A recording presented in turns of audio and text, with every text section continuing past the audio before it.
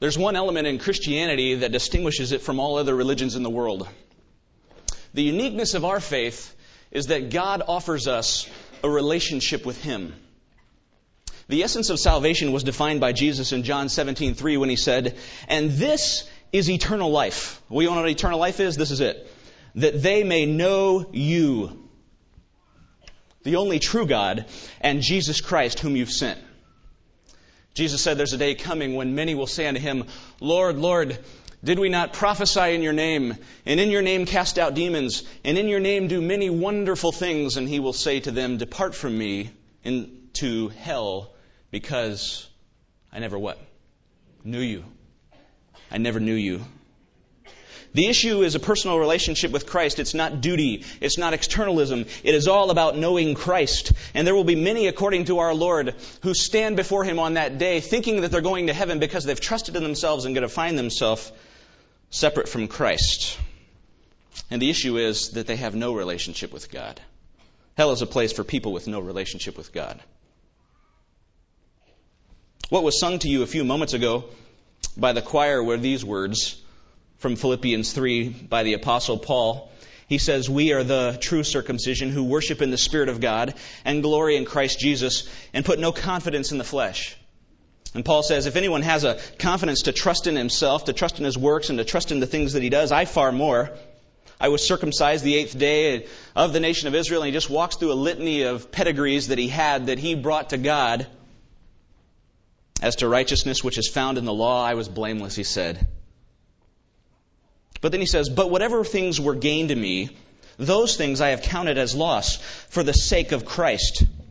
More than that, I count all things to be loss in view of the surpassing value of knowing Christ Jesus my Lord, for whom I have suffered the loss of all things and count them but rubbish in order that I may gain Christ and may be found in Him, not having a righteousness of my own derived from the law, but that which is through faith in Christ, the righteousness which comes from God on the basis of faith." Why this righteousness? Why the gift of righteousness? What's it all for? Here it is again, verse 10. "That I may know Him."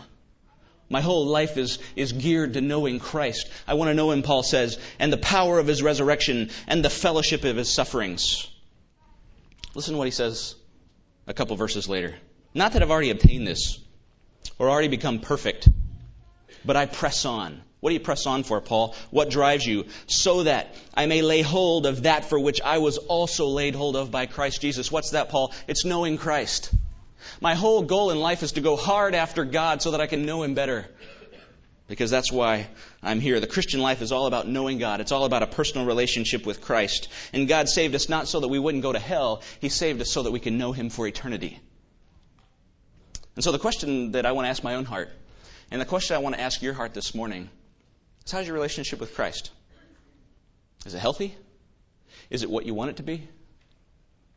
So many times we become guilty of just going through the motions and living our Christian lives just externally and not cultivating our relationship with God. Open your Bible this morning to John 21. John chapter 21.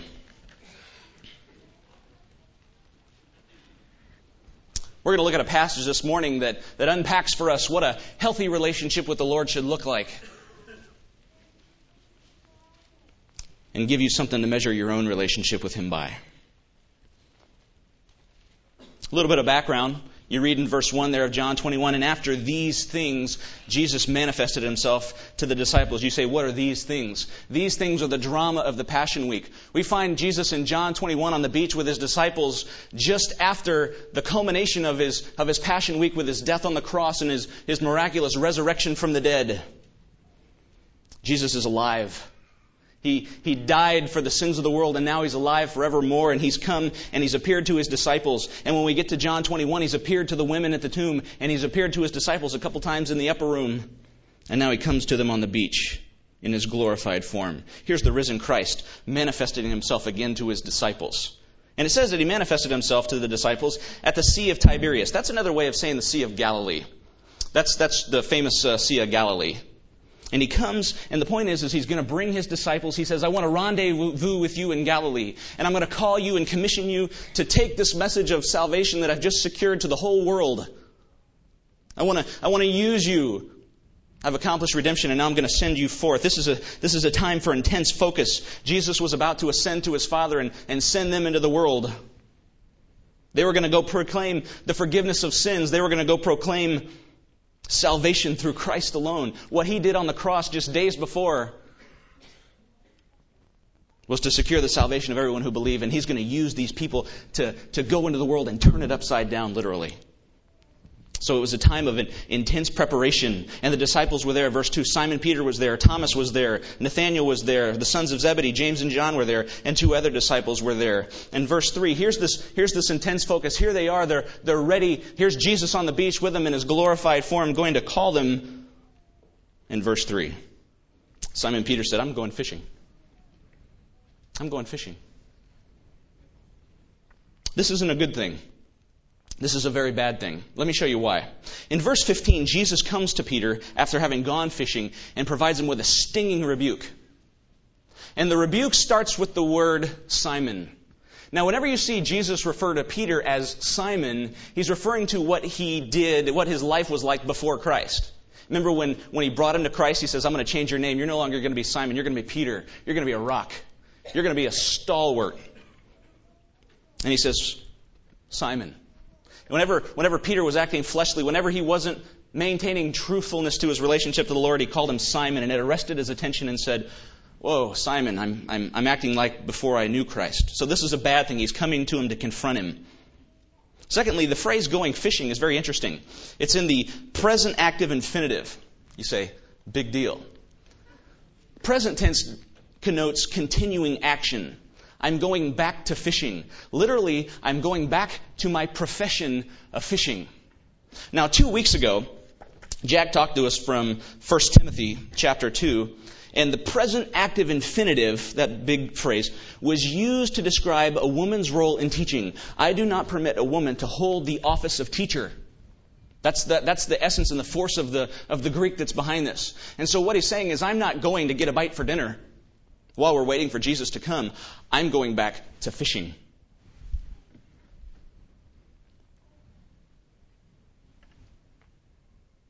It's more than just getting a bite to eat. Because you see there, that night they caught nothing. They got nothing in their boat. It's kind of like my golf game was yesterday. I got nothing. I can understand this. And see, the point is that when Christ called Peter to the ministry, and he called him to himself, he called him to be a fisher of men, not a fisherman. He said, leave those nets and come and follow me. And ever since then, God's been rerouting the fish away from Peter's boat. He's not going to catch anything because God doesn't want him to find success. And here's Peter. He's going off and he's wandering away from what the Lord wants to do in his life. And place yourself, if you would, in Peter's situation for just a minute.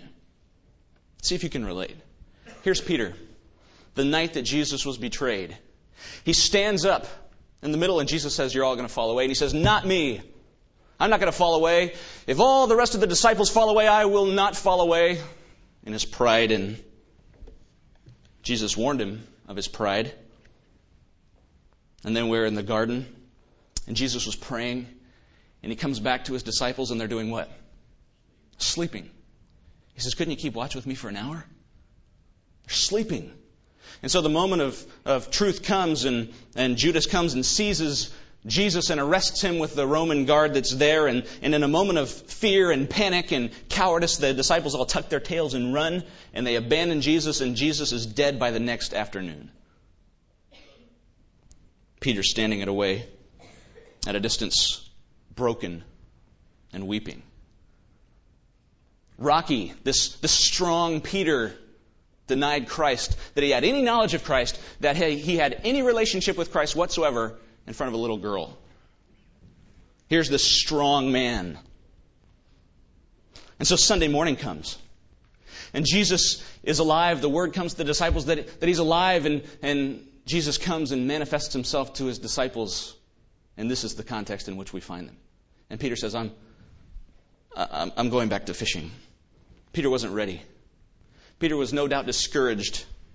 Peter, no doubt, was asking himself, can the Lord really use me? I mean, I've failed the Lord so miserably. Do you think that he could really use me? I can't even face him. And I like Peter. Because I can identify with Peter. Can you? I think Peter is the apostle with the foot-shaped mouth that every single one of us can really relate to, that when we look at our own lives and we mirror our own walks with God, we find ourselves in a lot of common ground with the apostle Peter. Because I think his relationship with the Lord exemplifies what our relationship with the Lord looks like a lot of times. He struggles like we do.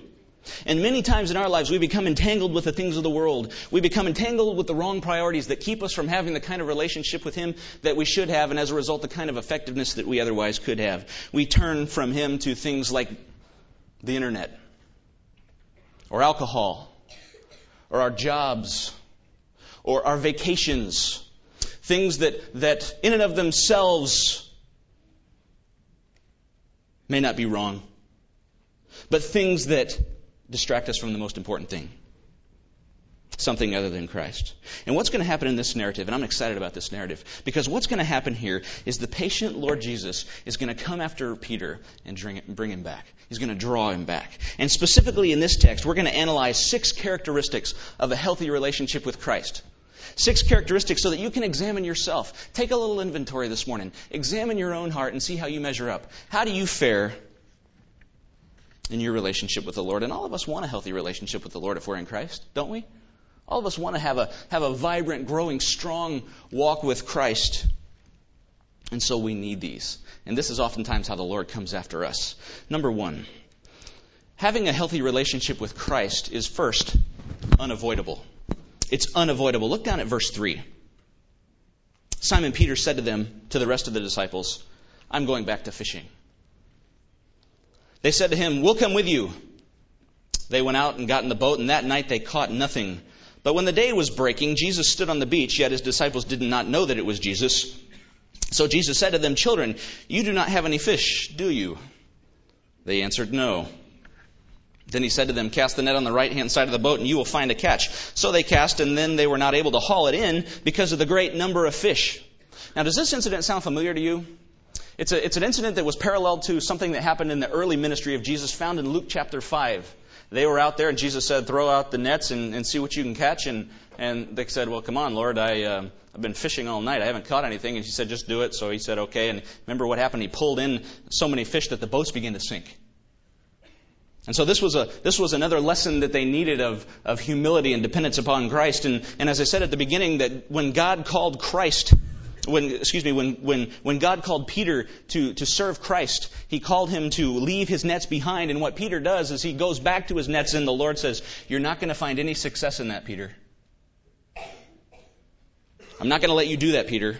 I'm going to frustrate you. I'm not going to let you return to your sin. I'm not going to let you find success in something that's wrong. I'm not going to let you find success in what's not my will for you." And I think this is something that we can all relate to, because as we find ourselves looking in the Apostle Peter, we see the same thing, that God frustrates us when we're in our rebellion. He frustrates us when we walk away from Him, and He comes alongside us and He routs us. And so here's Jesus coming after Peter again. And I love what He says in verse 5. Look at this. He says, "You don't have any fish, do you?" Now, the wording in the original is meant to expect a no answer. So what He's basically doing is drawing the attention to the fact that Peter's nets are empty. He says, "Peter, you've gone back to fishing. You've gone back to everything before, and you are not going to find any success. Now look in your nets. Have you caught anything tonight? No. You've caught nothing.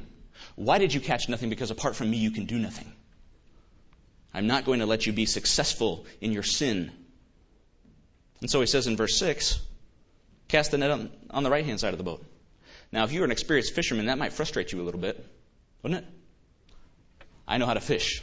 I've been fishing all my life. I don't need you standing on the beach telling me how to fish. I've been fishing all night. There's no fish in this lake. I don't need you to tell me. It's kind of like it's easy for you to say, like the armchair quarterback. He says, "Oh, you should have thrown the long ball." Yeah, it's easy for you to say. You weren't in the game. You didn't have the pressure of the defense on you. But look, the catch was successful. Look down in verse 6. So they cast, and then they were not able to haul it in because of the great number of fish. And the point is that our relationship with Christ is unavoidable. When Christ comes and when Christ routs us, He's going to show us that walking away from Him and walking back into a life of sin is going to frustrate us. He is not going to let us have any success, but when we will do what He says, we will find success. And sometimes in our heart of hearts, We don't really want to wander from Him. God saved us to know Him, and we want to have a relationship with Him, but we get entangled with the things of the world, and we find ourselves in sin, and we wander, and the point is that He's going to come after you. And He's going to come after me. He's never going to let you get to the point where you don't let Him pursue you. You'll never get that far. He's always going to come after you. And if you're wayward, you're wandering, you're fickle, He doesn't allow you to go. It's unavoidable. The kind of relationship with Him that He wants you to have is something you can never avoid.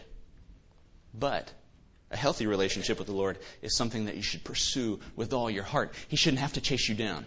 Does God have to chase you down? Does God have to come after you, to frustrate you, to get you to read His Word, to get you to pray, to get you to listen to what He says, to get you to come to church, to get you to pursue a relationship with Him? Or is it something you pursue? Do you, like Paul, say, I press on in order that I may lay hold of that for which I was laid hold of? I want to lay hold of Christ, and with all my heart and all my mind, I'm going to pursue it. David in Psalm 32 says, when I kept silent about my sin, God frustrated me. My body wasted away through my groaning all day long. For day and night your hand was heavy upon me, and my vitality was drained away as with the fever heat of summer. But then David says, when you brought me back and you forgave my sin, I found liberty. God's not going to let you thrive in avoiding a relationship with Him. Secondly, not only is our relationship with Christ unavoidable, but it's unquenchable. And I love this. Verse 7. When all this happened, therefore, that disciple whom Jesus loved said to Peter, it's the Lord. He remembered the incident in Luke 5. And when Simon Peter heard that it was the Lord, he put out his outer garment, for he was stripped for work, and he threw himself into the sea. But the other disciples came in the little boat, for they were not far from the land, but about 100 yards away, dragging the net full of fish. John says, I remember what happened in Luke 5. It's the Lord. There's only one reason for this. It's the Lord coming to rout us. He's coming to pursue us. We've gone back to fishing and we followed, but it's the Lord. He's coming after us. And Peter is the first to react, and John always, you find this in the Gospels, John's always the first one to understand, and Peter's always the first one to react. He just, instinctively, what he does is he grabs his robe because he took it off, because in fishing, if you're going to have this long robe on, you get all tangled in the line and stuff. That doesn't make sense, so you take it off. But he wanted to go be before the Lord, and out of reverence for the Lord, he put his robes back on, and I love what it says, he threw himself into the sea. He just lunged into the sea and swam as hard as he could to the beach because he knew it was Christ. Now remember, Peter is wandering. Peter is going away, but when he catches a glimpse of Christ, when his heart becomes stirred with Christ and his affections for Christ, and he's reminded of his relationship with Christ, he forgets about fishing and he lunges into the sea and paddles as hard as he can to the shore because of where Jesus is. It's amazing. What's the point? The point is that our relationship with Christ is unquenchable. No matter how far you go in your sin, no matter how much you get entangled with the world, there's always something, if Christ is in you, that is a work that He began, that He will perfect, Philippians says. There's a work in your heart that He is going to pursue, even if you're not going to pursue it. And when He comes after you, He awakens and stirs what He began on that day. And that'll never be quenched. Ever. Jesus said, Matthew 5, that those who know Christ hunger and thirst for righteousness. And I just got to stop and ask my heart. And I got to ask your heart this morning. Do you hunger and do you thirst for righteousness? As the deer pants for the water brooks, so my soul pants for what? You, God. You. And when I get entangled with the things of the world and Christ comes on the scene, I'm reminded of what my relationship with Him is supposed to be and what it's supposed to look like. And I do everything I can to get that stuff out of the way to cling to Him. That's what a healthy relationship with the Lord looks like. And if that's not you in your heart of hearts, then the Bible says that you don't know Christ. Because if anyone is in Christ, he's a new creation. Old things are gone and the new has come. Now, what I love about this story is this reminds me of Peter elsewhere. You remember Peter? They were on the sea. Jesus was off in the mountain praying, and He comes to them walking on water. And Jesus looks up and sees that it's Jesus. He says, Lord, permit me to come to you. And Peter jumps out of the boat, runs on the water to get to Jesus. And then Peter looks down, I'm on water. And he gets distracted. And he gets pulled away. And he looks down and he starts sinking and he says, Lord, help me. And he says, Peter, why did you doubt? Why did you doubt? Your faith brought you across this water. God worked a miracle to bring you to me. Because in your heart, you're hungry for me. You have this insatiable desire for me. And Peter never wanted to be separated from Christ. You remember when the night that they were betrayed, what Peter did? He woke up and he saw the guards there. And all of a sudden he saw that Jesus was going to be arrested. You remember what he did? He took out a sword and he started hacking the line of guys. He says, I'm going to take out the first one. He started swinging that sword. And he swung at the high priest's servant. His name is Malchus. And Malchus kind of ducked like that and he knocked off his ear. Jesus said, put that away. And he put his ear back on. But the point is Peter never wanted to be Peter never wanted to be separated from Christ. He never ever wanted to be separated from Christ. He wanted to be with Christ. And the thought of not being with Christ and not having what he had with Christ paralyzed him. And he says, no matter what, no matter who, I'm not going to let it happen. But when sin comes into the picture and he begins to become wayward, Christ has to come back and remind him of that. He who began a good work in you will be faithful to perfect it until the day of Christ. And the point is this, is that God has us all in a process, doesn't he? He has every single one of us in a process, and he knows exactly what it takes to break us, and he knows exactly what we need to be stirred in our relationship for him. And my question is this, where are you this morning? Where are you in your relationship to him? What have you gone after that's keeping you from the kind of relationship that you could otherwise enjoy? When the flame of your devotion to Christ becomes a flicker, the joy is that Christ is going to come and he's going to fan that flame.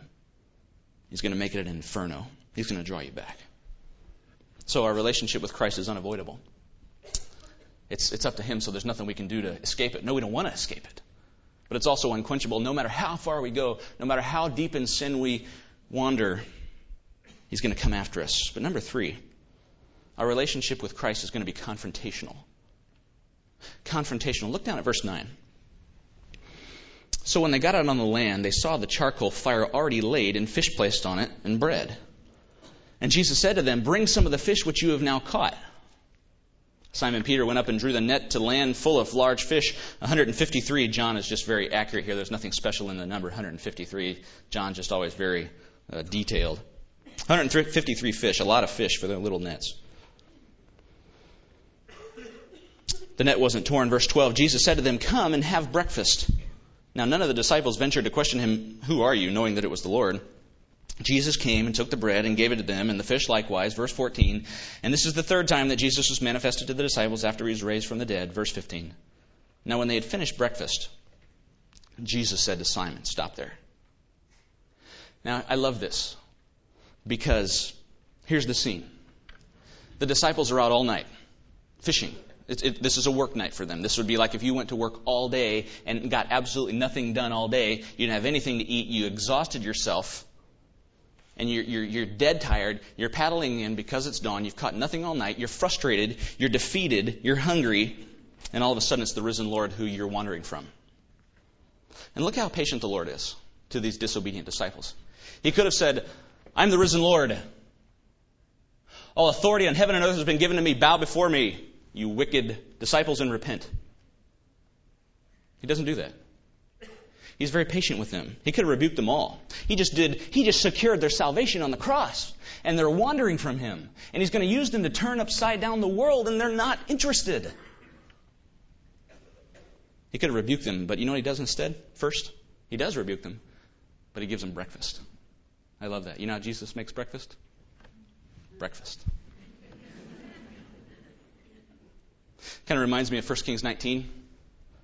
Elijah was fleeing from Ahab and Jezebel, and he's running for his life as hard as he can, and he's running miles and miles and miles, and he falls down under a tree because he's just dead of exhaustion, and he says, God, would that I would die.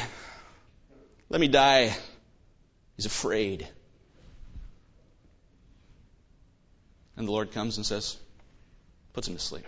Take a rest. And he brings him some food. Says, eat. And then he says, Elijah, what are you doing here? He comes to confront him. But he's patient about it.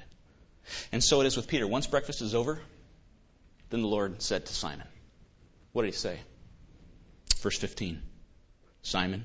Remember, Simon is his earthly, fleshly title. Simon, son of John, do you love me more than these? You say, what are these? Well, we're not exactly sure. It's one of two things. Some people think it's the rest of these disciples. As Jesus comes to Peter, he says, Peter, do you love me more than every one of these other disciples over here? Because remember, Peter, on that last night you said, even though everyone else would fall away, I will never fall away. So how are you doing on your love, Peter? Do you love me more than these? That's one possibility. The other possibility is, Peter, do you love me more than all this? And he turns around and looks at the Sea of Galilee and the fishing tackle and all the boats and says, do you love me more than all this stuff that you're going after? Either way, the point is this. Do you love me supremely? Do you love me more than anything else, Peter? Do you love me and are you willing to follow me more than anything else? Do you love me supremely? Do you? Now, there's something happening here in the Greek that is absolutely amazing. And it provides probably one of the most stunning and stinging and sharp rebukes in the Bible. It's found in verse 15. He says, Simon, son of John, do you love me more than these? And he said to him, Peter responds, yes, Lord, you know that I love you. And so he said, tend my lambs. Now, what's happening here in the Greek is Jesus uses the word for do you love me, agapao, agape. You're familiar with that term, I think. Do you, Peter, with an unswerving devotion and a relentless commitment and sacrifice, love me with all your heart? What's he going to say? Just what he says. Well, you know that I phileo, different word. You know that I have brotherly kindness and affection for you. You know that I like you a lot. Peter, do you with all your heart love me and are willing to follow me no matter what it takes, no matter what the cost, the sacrifice, the commitment, the unswerving devotion? Is that you, Peter? Yeah, Lord, I like you a lot. Verse 16. He said to him a second time, Simon, son of John, do you agape? Do you with this commitment love me? Yeah, Lord, I like you a lot. Why did Peter say that? Well, because Peter's actions didn't demonstrate love. He said, yes, Lord, you're calling me to this high standard of love, but I can't claim that love because if you look at my actions, it doesn't look like I love you. What I can claim is that I like you a lot. I really like you a lot. And here comes the stinger. Verse 17. He said to him a third time, Simon, son of John, and this time he uses Peter's words, do you like me? What's the rebuke? Peter, do you with all your heart love me with a commitment that's willing to die? Yeah, Lord, I like you. Peter, do you love me with all your heart and soul and mind and strength? Yes, Lord, I like you. Peter, are you sure you even like me? Ouch. Are you sure you even like me? No wonder it says, verse 17, Peter was grieved. Not because the Lord asked him 3 times, but because on the third time he used Peter's word and said, Peter, are you sure that you even like me? There's no boasting now. I'll follow you till I die. No. What's he saying? Lord, you have to look into my heart. You have to look into my heart. Verse 17, you know all things. I can only appeal to your omniscience. I can't let you look at my life and see that I love you. I have to let you, the only one who can look into my heart and see that I have love for you. And even at best, it's alike I'm ashamed of that. We sing a song here that I love. I love to sing with all my heart, and I sing the last verse with all my heart. I sing the first 3 verses with absolute trembling. My Jesus, I love thee. I know thou art mine. For thee all the follies of sin I resign. My gracious Redeemer, he gets to the end. If ever I've loved thee, my Jesus, it's now. I have a hard time singing that. I love the song, and the hard time is not with the song or the people singing it. The hard time is with me, because I ask myself every time, piercingly, do I love him more now today than the last time I sang that song? Is my heart more in love, and can I demonstrate that love now more than ever? And so I sing the last verse as hard as I can. In mansions of glory and endless delight, I'll ever adore thee in heaven so bright. You know what happens when I'm there? I'll sing with the glittering crown on my brow. If ever I've loved you, it's now. Because then he'll make me what I'm supposed to be. And so if the Lord were to come in here, and he isn't here, and he were to walk the aisles and probe into your heart and say, do you love me? What's your answer? If he says, do you like me? What's your answer? My life doesn't show it, Lord, he said. Look only where you can to see any evidence at all. But the point is if you want to have a healthy relationship with the Lord, you can expect to fall short. You can expect that because you're here on earth, you're fallen. And when you do, you can expect that he will come and he will confront. And know the patience of his confrontation. And the question is, do you welcome his searching? Do you put yourself in his word where you can pray with David in Psalm 139, search my heart, O God, and know my thoughts. Try me and see if there's any hurtful way in me. And if there is, Lord, lead me in the everlasting way. Is that your prayer? Do you come to the Scriptures? Do you come to godly people? Do you come to the resources God has given you and say, Lord, I know I'm not what I want to be, but I want to be. In my heart of hearts, I want to love you more. Do you pray that way? And do you look for that? Number 4, a healthy relationship with Christ is discernible. By that I mean that you can see it. It's tangible, if you want a different way of saying it. Look at verse 15 again.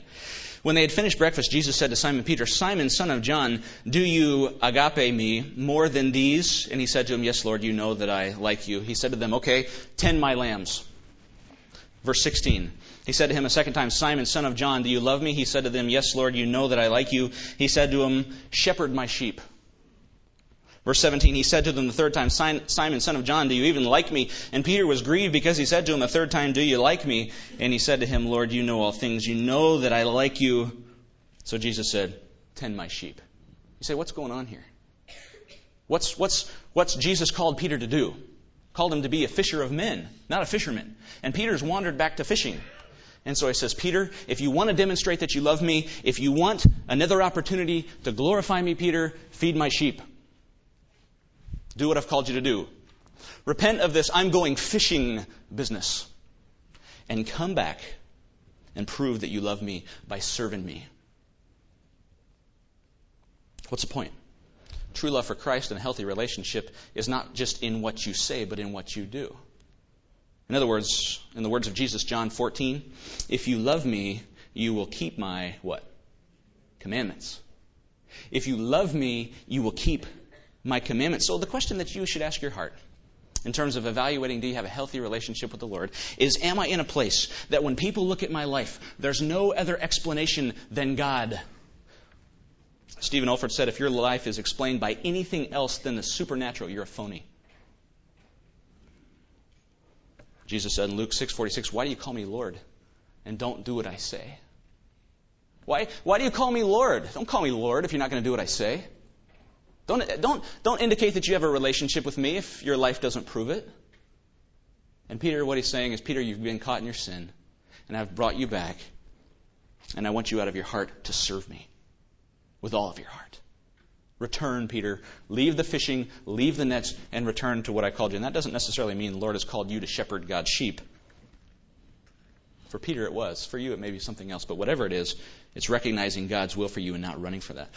Piercing question. Somebody asked Jimmy Carter one time, a reporter, newspaper reporter, asked him this. If you were put on trial on a court of law, would there be enough evidence to convict you as being a Christian? Ow. Is there enough evidence in your life to convict you of being a Christian? When we look at your life, can it be explained by anything else except that God is in control of your life and He's transformed you and He's given you a new heart and you have a vibrant relationship with Him? If not, you need to go back and check the health of your relationship with the Lord. And so do I. Number 5. A healthy relationship with the Lord is sacrificial.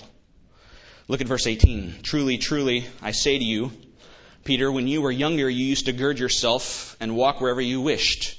But when you grow old, you will stretch out your hands and someone else will gird you and bring you where you do not wish to go.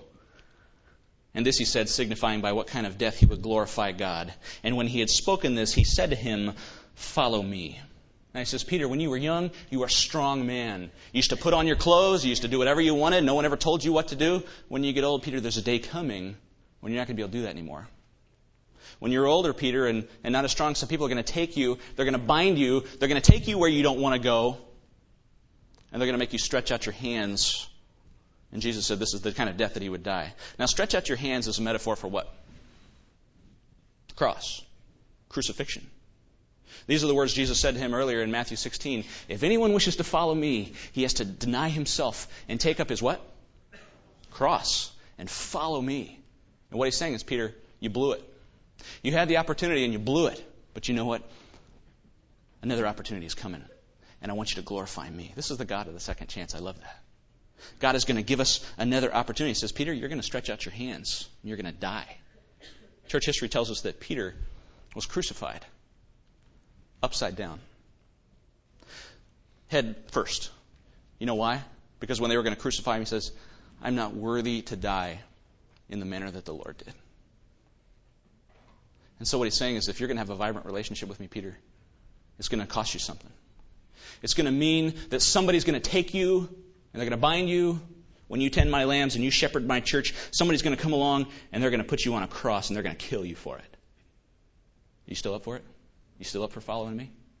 You still up for a relationship with me?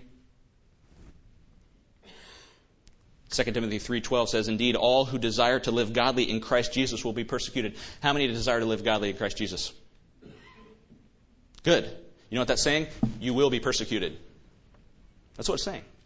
And the question you should ask yourself, and I should ask myself, is if I'm living godly in Christ Jesus, am I being persecuted? And if I'm not being persecuted, then I better go back and check out why. Maybe I'm not in the context of persecution. Maybe we live in a very good country. Maybe I've so insulated myself in my Christian bubble with my Christian this and Christian that and my Christian dog, whatever, you know. I've got my whole life insulated with Christian this and Christian that I'm not in the world, and my faith is not on display for the world. And so when the world who hates Christ sees me, do they see Christ in me and then hate me? And he says, if you desire to live godly in Christ Jesus, if you want to have the kind of relationship that God wants you to have, you will suffer persecution. Not a question. Not a question. If you're going to be godly. I love what Paul said. I read it a minute ago. Let me read it again. I want to know him. Is that your heart? I want to know him. Well, if it is, take the whole verse. And the power of his resurrection, I want that. I want his power operative in my life to raise me on the last day, and even now to give me victory over sin. And the fellowship of his sufferings. You want to know Christ? You want to know the power of his resurrection? Take the whole package. Or else your relationship with him can't be what it should be. So knowing Christ means suffering for Christ. Peter's saying, and our hearts are saying, I want to show my love for you by suffering for the one who died for me, who gave himself up for me. Well, finally, our relationship with Christ is unavoidable. There's nothing we can or should want to do to get out of it. It's unquenchable. Even no matter how far we go in our sin, no matter how far we wander, no matter how deeply we become entangled with the things of the world, he's always going to pursue that thing that he started us back when we believed. When we're in sin, he's going to come and he's going to confront us. Our relationship with him is confrontational. He is going to ask us the piercing questions, the very hard questions. He's going to ask us to demonstrate our love for him. He's going to ask us to make sacrifice. Finally, a relationship with Christ that's healthy is individual. Or if you want to say it a different way, it's personal. It's personal. An individual. Look down at verse 20. Peter, turning around, saw the disciple whom Jesus loved following them. That's John, okay? The disciple, he never calls himself John. I mean, if you wrote a book, would you call yourself the disciple whom Jesus loved? I would. Just don't think he ever got over the fact that Jesus loved him so much. Verse 20.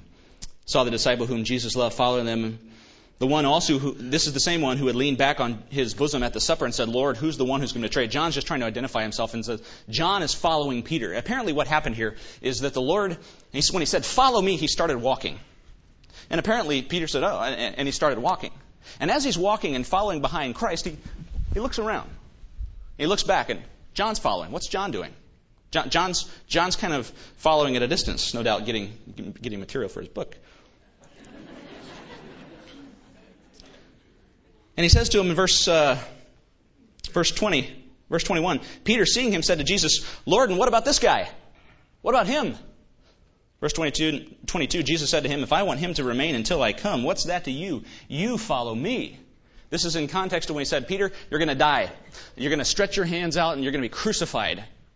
And he says, so follow me. And so they start walking and Peter looks back and says, what about this guy? What's going to happen to him? And he says, that's none of your business.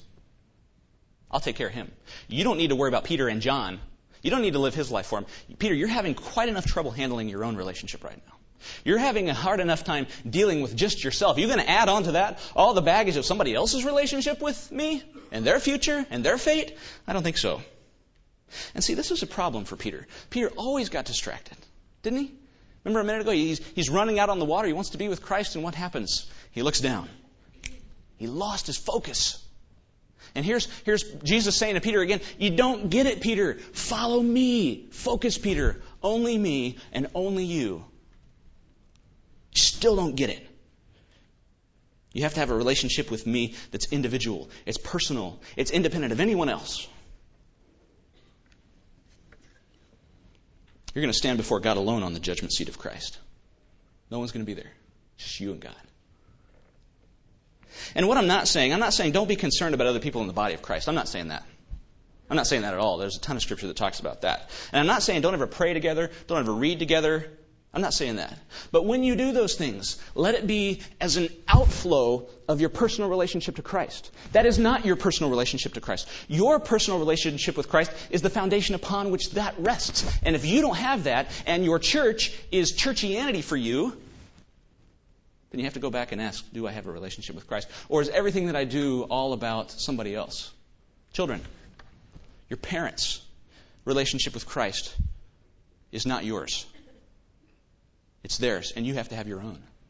Husbands, you can't ride on your wife's relationship with Christ to pull you through, and vice versa. Your relationship with Christ has to be just you and Him. Otherwise, you're going to become dependent upon somebody else's relationship with Christ and not Christ. Jan and I have a saying that we try to remind each other about. We have our own independent, dependent relationship on Christ. Totally independent of one another, but completely dependent upon Christ. Completely independent of each other. That's not to say that we don't get together and talk about the Bible and read and pray and encourage one another when we're falling short. That's not saying that. What it is saying is that our own individual relationships with Christ are the focus. And when those things are the focus in our life, our relationship will be what it's supposed to be. I tell her often, I'll love you best when I love God most. When I'm pursuing God and walking with God hardest, our relationship will be what it should be. Write this down. What you are on your knees, alone before God, is all that you are and nothing else. What you are on your knees alone before God with no one else there is all that you are and nothing else. Relationship with, he said, don't worry about him. You focus on you. I'll take care of John. Let John take care of John. You follow me and love me. Well, a rumor started in the church. You surprised? Verse 23. A rumor started in the church that John wouldn't die but live until the rapture, and John takes a minute to qualify that and says, verse 23, a saying went out among the brethren that the disciple would not die, yet Jesus did not say to him that he would not die, but only if I want him to remain until I come. What's that to you? Some people started saying, oh, see, John's not going to die. The rapture's going to come before John's going to die, so it's going to be in probably 94, 95. John's getting old. We're going to see the return. He's not saying that. He's saying, all he's saying is the focus is this. And if you don't get anything else out of this message this morning, get this. Our relationship with God is the most critical preoccupation that we can have. It's a thing that with all our hearts we should pursue, with all our minds that we should exercise. And Jesus is just going to reiterate to Peter, Peter, take care of yourself. Guard your heart, Peter. Don't worry about John. It's hard enough trying to handle yourself. Try to live their Christian life for them. But this is what we do. And he's saying, Peter, you're not getting it. Did Peter ever get it? Yeah. Jesus left. You think he's going to be separated from Christ. Now what's he going to do? God sends the Holy Spirit. The Spirit of Christ is in him. He becomes one of the pillars of the church. One of the most powerful preachers to ever live. He got it. Why? His ministry was built on his personal relationship with Christ. His family was built on his personal relationship with Christ. And when he focused on cultivating that, he became the man God wanted him to be. So if we're going to be healthy, what do we do? If our walk with Christ is going to be what it should be, what do we do? Well, you pursue it with all your heart. And you know that it's a process. And you know that God's got you under his thumb and that you can't circumvent him or rout him or, as was read a minute ago, disregard him. You can't. You have to know that. And that God is pursuing in you what he started at the beginning to make you more like Christ. And that we should long for him. We should come before his word and say, God, teach me this truth and confront me. Do what Thomas Watson said and love the menaces and the threats of God's word that keep us from sin. Love those things in God's word which confront us. Not just the happy little, quick fix in the morning. Like fast food. Okay, God, blah, blah. Okay, great. I've done my duty. No. Long after God. Pant after God. And ask him to rip apart those areas that don't please him. And then when he does, to rely on him. Because when we stand up and in ourselves say, I'll follow you no matter what, and we fall, we realize, I'm totally dependent on Christ for everything. Independently dependent on Christ. Even if it means our own life. So that our personal intimacy with him will be what it should. Is this you? Do you find yourself where Peter is? I find myself there a lot. I find myself at the same time. And God has graciously wooed me in, drawn me back, like we sang about earlier, held me close, given me wings to soar. Why? Because I've trusted in him, and my relationship with him is what it should be. And the question I want you to ask your heart, honestly before God, is this you? Do you have a healthy relationship with Christ? And if you don't, are you grieved by that? Do you want that? Do you want what you were saved to have and be and enjoy that you'll forever experience in eternity?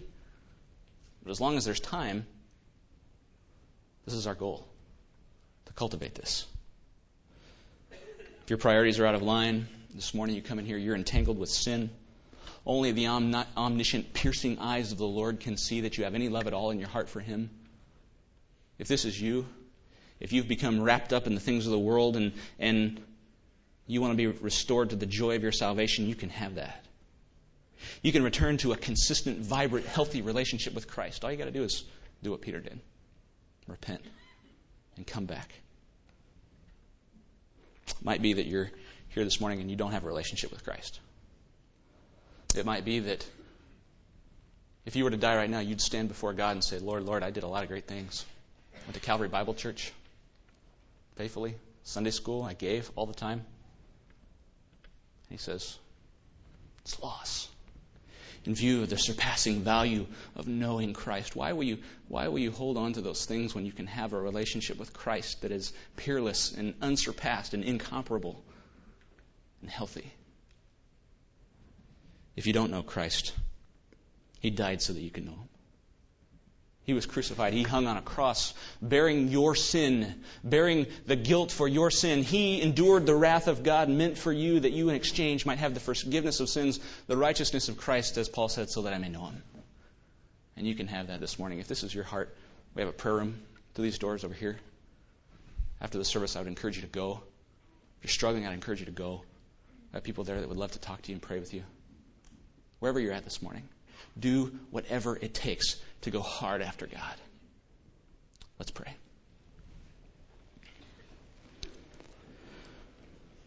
Our Lord, too often we find ourselves here going fishing. Too often we find ourselves stuck in the mire of sin and our relationship with you, the last thing on our mind. But then you come and you awaken those affections and those desires for you that we've had put there by you, and then we are confronted with the fact that we don't measure up. But then we cling to you and your forgiveness, and you receive us, you welcome us. The choir sang this morning, knowing you, Jesus, knowing you. There's no greater thing. You're our all. You're the best. You're our joy and our righteousness. And we love you, Lord, even though sometimes, many times, yea, almost all the time, we don't show you. Fix our hearts on what's most important until that day when we know and love you best and can sing with the glittering crown on our brow, if ever I love thee, my Jesus, 'tis now. Amen. You're dismissed.